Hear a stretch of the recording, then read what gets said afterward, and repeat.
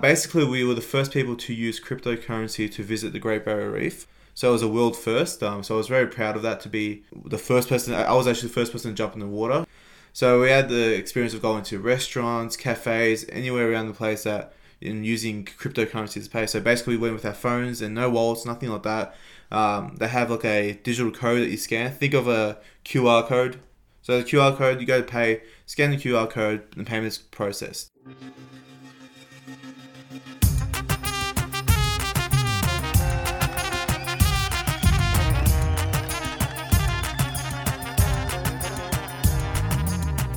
Hello and welcome to episode 38. Now, you might be thinking, have I clicked on the right podcast? Of course you have. It is the one and only Assyrian podcast, but this is the first Assyrian podcast taking place in Australia with your new host, Cynthia. I had the chance to speak to Demil Kananishu, an Assyrian from Melbourne, Australia, who is the co-founder of cryptocurrency media platform, The Crypto Class. Disclaimer for you, Demil is my brother, and yes, there are many Assyrians here to interview, but my co-hosts Odessa and Steve liked his story so much, they made me start with this one. Now, if you're like me and don't know your Bitcoins from your Litecoins, and you're hoping someone will develop an Assyrian coin, then you're going to want to keep listening. Demil is a self-starter who left his corporate job to kickstart his business, which helps spread the word both about the benefits of cryptocurrency as well as highlight cryptocurrency and blockchain technology, which is changing the way the world works. Demil's story serves as an important reminder to all Assyrians and sends a very strong message that if you're passionate about something, put the hard yards in and you'll reap the rewards. If this is the first episode you're listening to on the Assyrian podcast, Pshena Tilochon and welcome. I'm so excited to share this interview with you, but first, please don't forget to subscribe and review the Assyrian podcast wherever you listen to it, and share these episodes with others. You can also show us a bit of love by spreading the word about the Assyrian podcast with your friends and family. Before we start, a massive thanks to Tony Kalogerakos and the injury lawyers of Illinois and New York for sponsoring this episode. If you know anyone that has been in a serious accident, please reach out to Tony Kalogerakos. Tony has been recognised as a top 40 lawyer and a rising star by Super Lawyers publication and has obtained multiple multi-million-dollar awards. Tony can be reached at injuryrights.com or 847-982-9516. And now, here's me and my bro.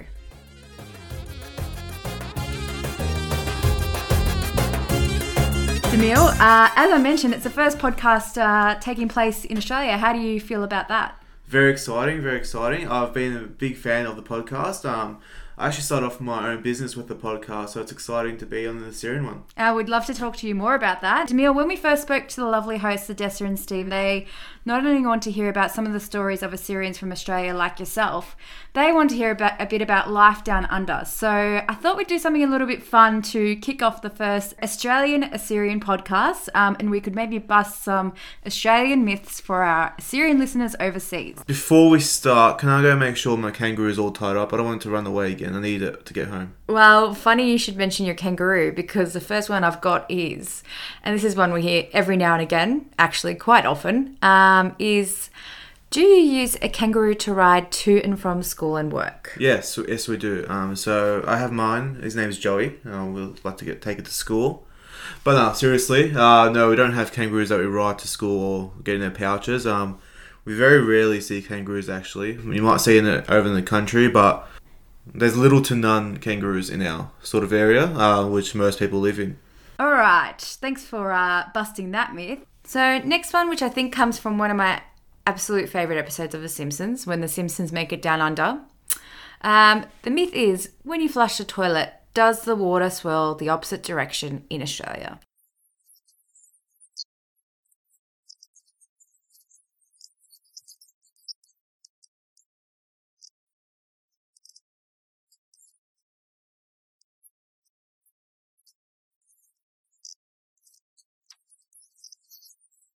Well, I've only flushed a toilet here in Australia, so I can't really make comment on if it's different to America. Maybe we should do a bit of a someone in America. Follow up, maybe, I think. Assyrian podcast. Please let us know whether your toilet flushes anti-clockwise or clockwise, and we'll do a comparison. All right, we'll have to follow up on that one.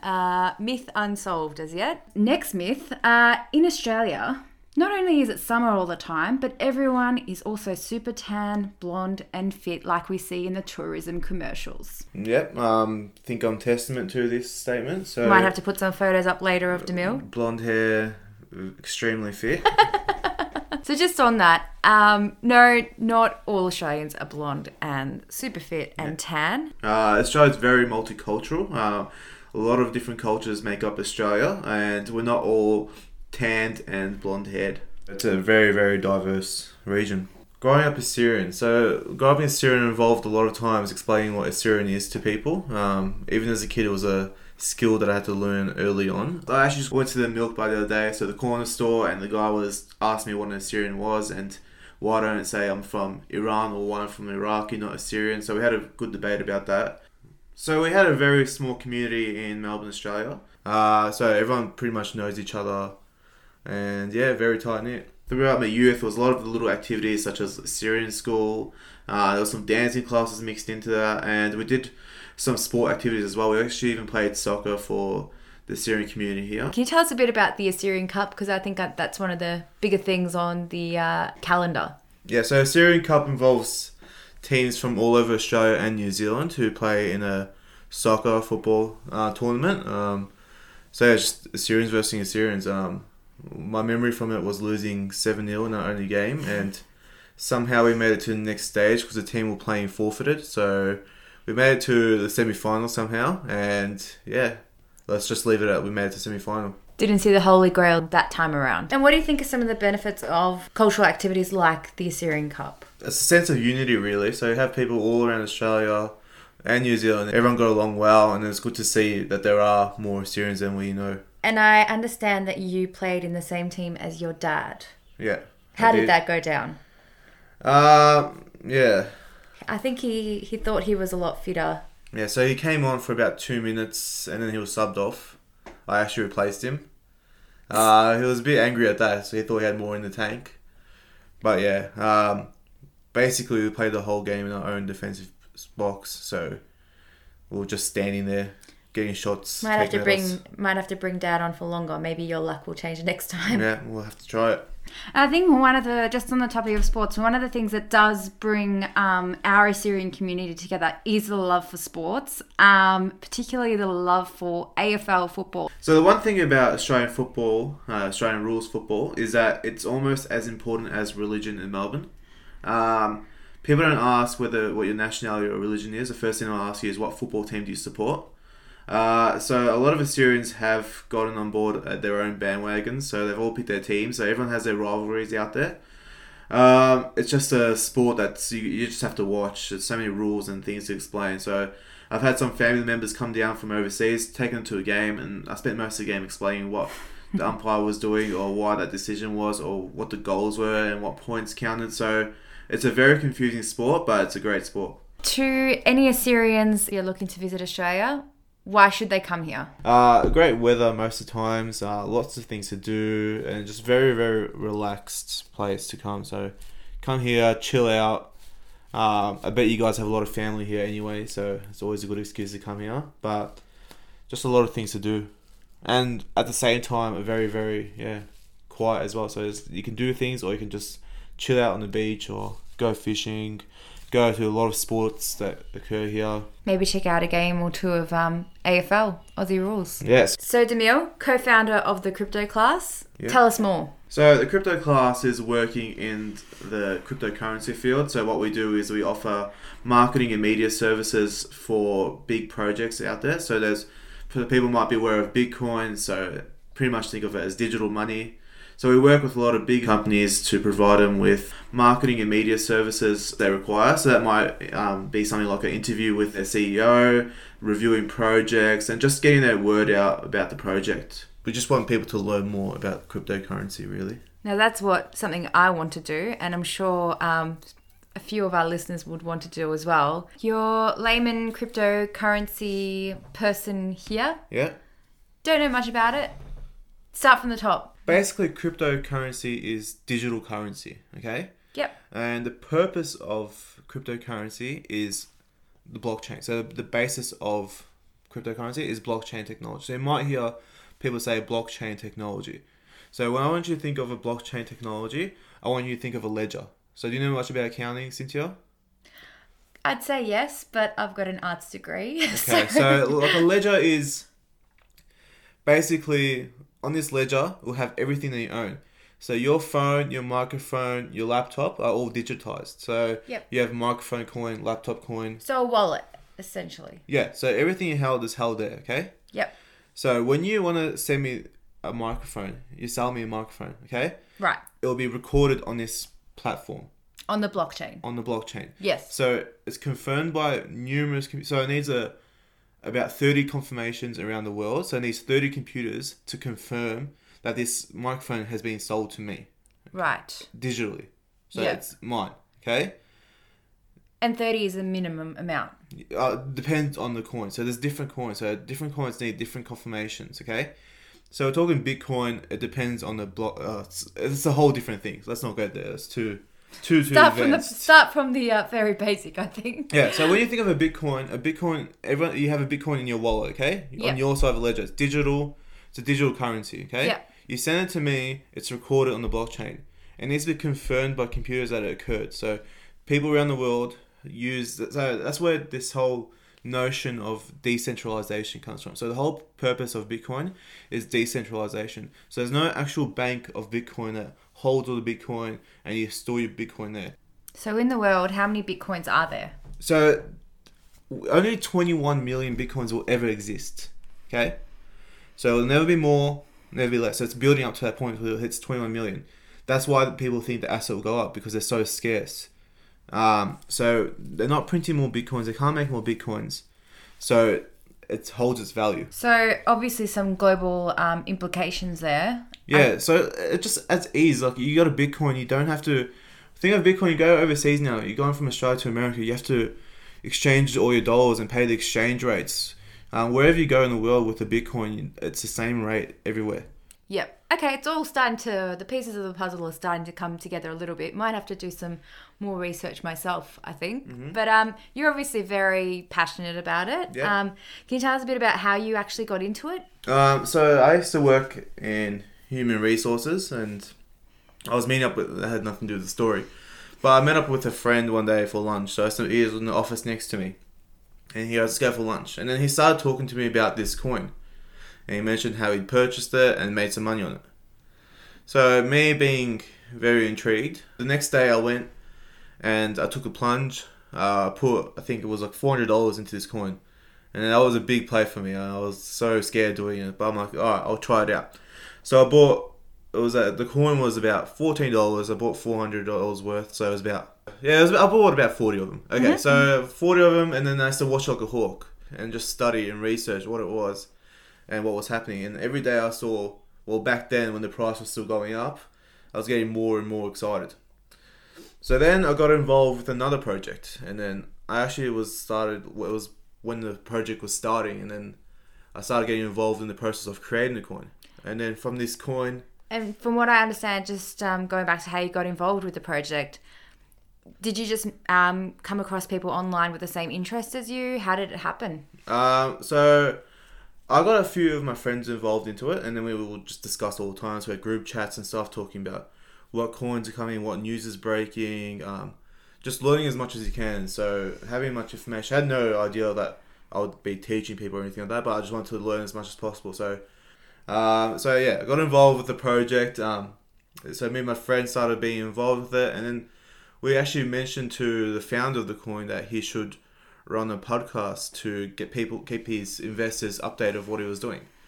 So we never spoke to him on the phone. It was just on the computer in the chat group, and then we called him one day, and then he mentioned to us that we had a very good chemistry and our voices worked well together, and it sounded good. So he's like, "Can you guys do the podcast on me?" So that's where it started from. So we just took it and went running. Bit of luck, a bit of destiny, sounds like. Yeah, it was very, very lucky the situation we found ourselves in. But yeah, a lot of hard work as well. But obviously to the founder of this coin, he obviously saw that you guys were quite interested and keen to pursue. Yeah, so it was a lot of time to show this interest. So he was very appreciative that I'd given up my day job. And when did you decide to do that? Uh, When did you decide that this job isn't for me anymore? I'm moving on and diving headfirst into the crypto world. well, actually, my first day of work, I went there and I'm like, this job's not for me. But I actually stuck it out there for about 12 months. And then once I saw this opportunity, thought to myself, why not? You're only this young once, so might as well take the risk and, yeah, see where it goes. And, yeah, I'm very glad I took that risk. So it sounds like you found a real passion for it. Did your parents find the same passion for it when you told them you were leaving your corporate job? Was it a bit difficult to... Yeah, well, the first thing my mum said to me was, who at your age quits their job? So that was the first thing I got from them. Obviously, Australia, the first thing they look for is, does he work? Has he finished uni? So I did finish uni, but I really just took the step towards creating my own business, and yeah, I've been enjoying it so far. You spoke about yourself and your partner kicking off this podcast. Mm-hmm. What are some of the things you learnt along the way of podcasting?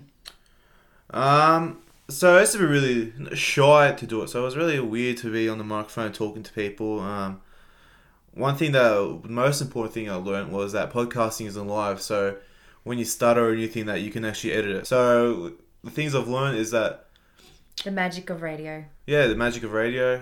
Just hard work. So it was annoying that we live in Australia, that the time zone is so different to everyone else in the world. So when we're interviewing someone from America, China, Vietnam, all over Europe, that we have to always adjust our time. So sometimes we're doing an interview about 4 or 5 in the morning, and you have to be ready to go and sound like it's 5 p.m. in the afternoon. But yeah, and then some people that just, there's a language barrier. So there's a lot of people that we speak with, just the English isn't the best. So it's a lot of time, a lot of patience, especially at that early hours, that you have to stick with these people. And not to mention a complex subject matter as well. Mm-hmm. So you have to deliver the best possible product to them. So you have to ask the questions. You have to you have to research the project thoroughly and know what questions to ask. Know what's coming up next month.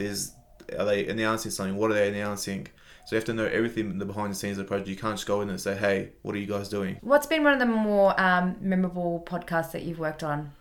So we're actually doing a series with a top 15 project at the moment. It's called NEM.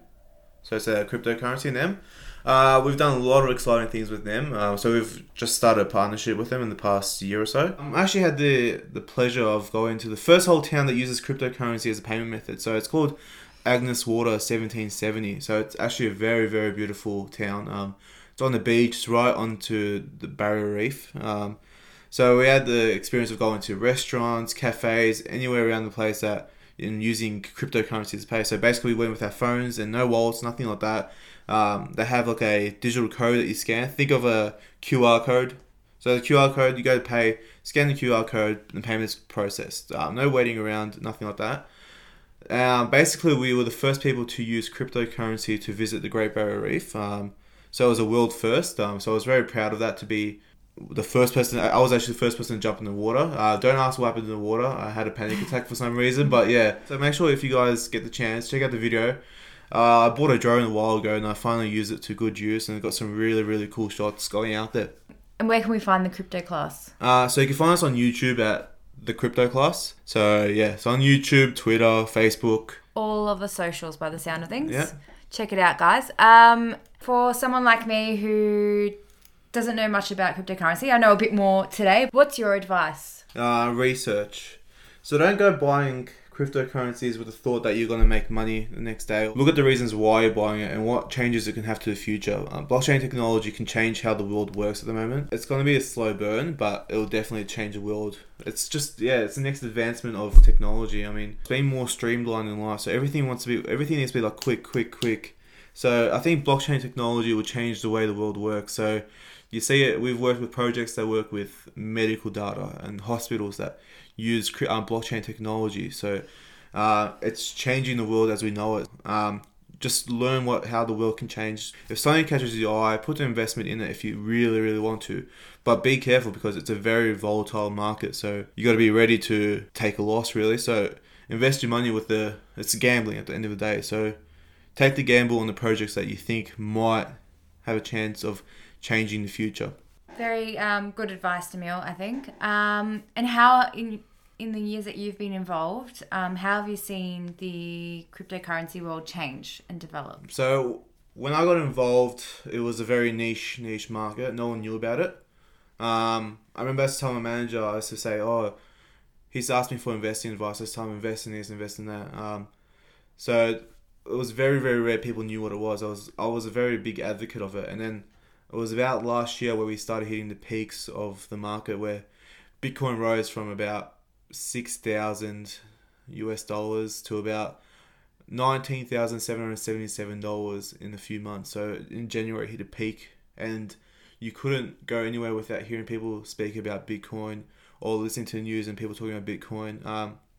It brought awareness of technology. I think people are still unaware of what the technology actually does. They just think of it as a investment thing. Exchange. So so Bitcoin you can look at it as a store of value. So like a gold. So in the cryptocurrency world, it's a store of value. So that's where it's sort of like stable-ish as it gets in cryptocurrency. So it's when you get onto other projects that are very much different. So people need to learn there's a difference between what cryptocurrency is and blockchain technology.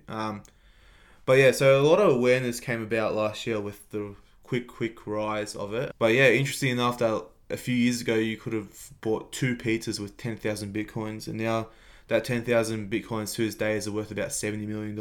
And like you said, the market is volatile, so who knows what will happen in 6 months, in 12 months. Yeah, but let me be clear that cryptocurrency is not Bitcoin.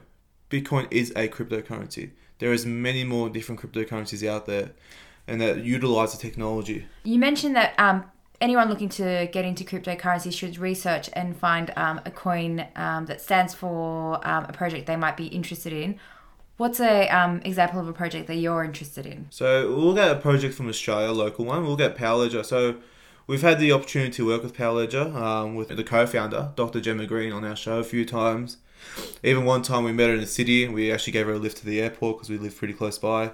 So what their project is doing is digitizing solar panel technology. So they're buying like apartments and houses, and they're putting solar panels on the houses, and then they're giving you tokens for creating energy. So it's very good in terms of conservation and creating and sustainable technology. So with Powerledger, you're saying that these apartment buildings and the residents are sharing solar panels, and basically from what I understand is if you're not using all of the power coming through your allocation of the solar panels, you're then able to sell this back into the crypto market? Yeah, so you're basically investing into electricity. So whatever electricity is consumed or generated that's not being used through solar, that's not being used, is turned into a token called Sparks. So then you can sell those Sparks to people that need the electricity. Right, and it's taking out the middleman by the sound of things. So I'm not sure what it's like over in the Northern Hemisphere, but here, if you've got solar panels and you've got excess power, you sell it back to the electricity company, but at a bit of a loss. Yes, exactly. So it's a lot of blockchain technology is removing the unnecessary intermediaries. Everything, like I said, all these Sparks are recorded on the blockchain. So everyone knows how many Sparks is created. So there's no hiding anything. There's no lying. There's no cheating people, because you can't send a cryptocurrency and keep it. You can't send again, I'll go to Bitcoin. You can't send the Bitcoin and then sell it and then not send it. It's confirmed by 30 computers around the world, or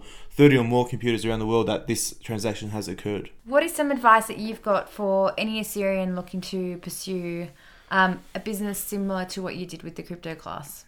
Look for something that you're passionate in. So find something that interests you, that you can speak about all day. So a lot of people work now in places where they actually don't care what they're working about. It's just a job. So look for something that you could do every day for the rest of your life and not get bored with, and you want to learn more about. So be passionate about it. Do as much research as you can before you jump into it.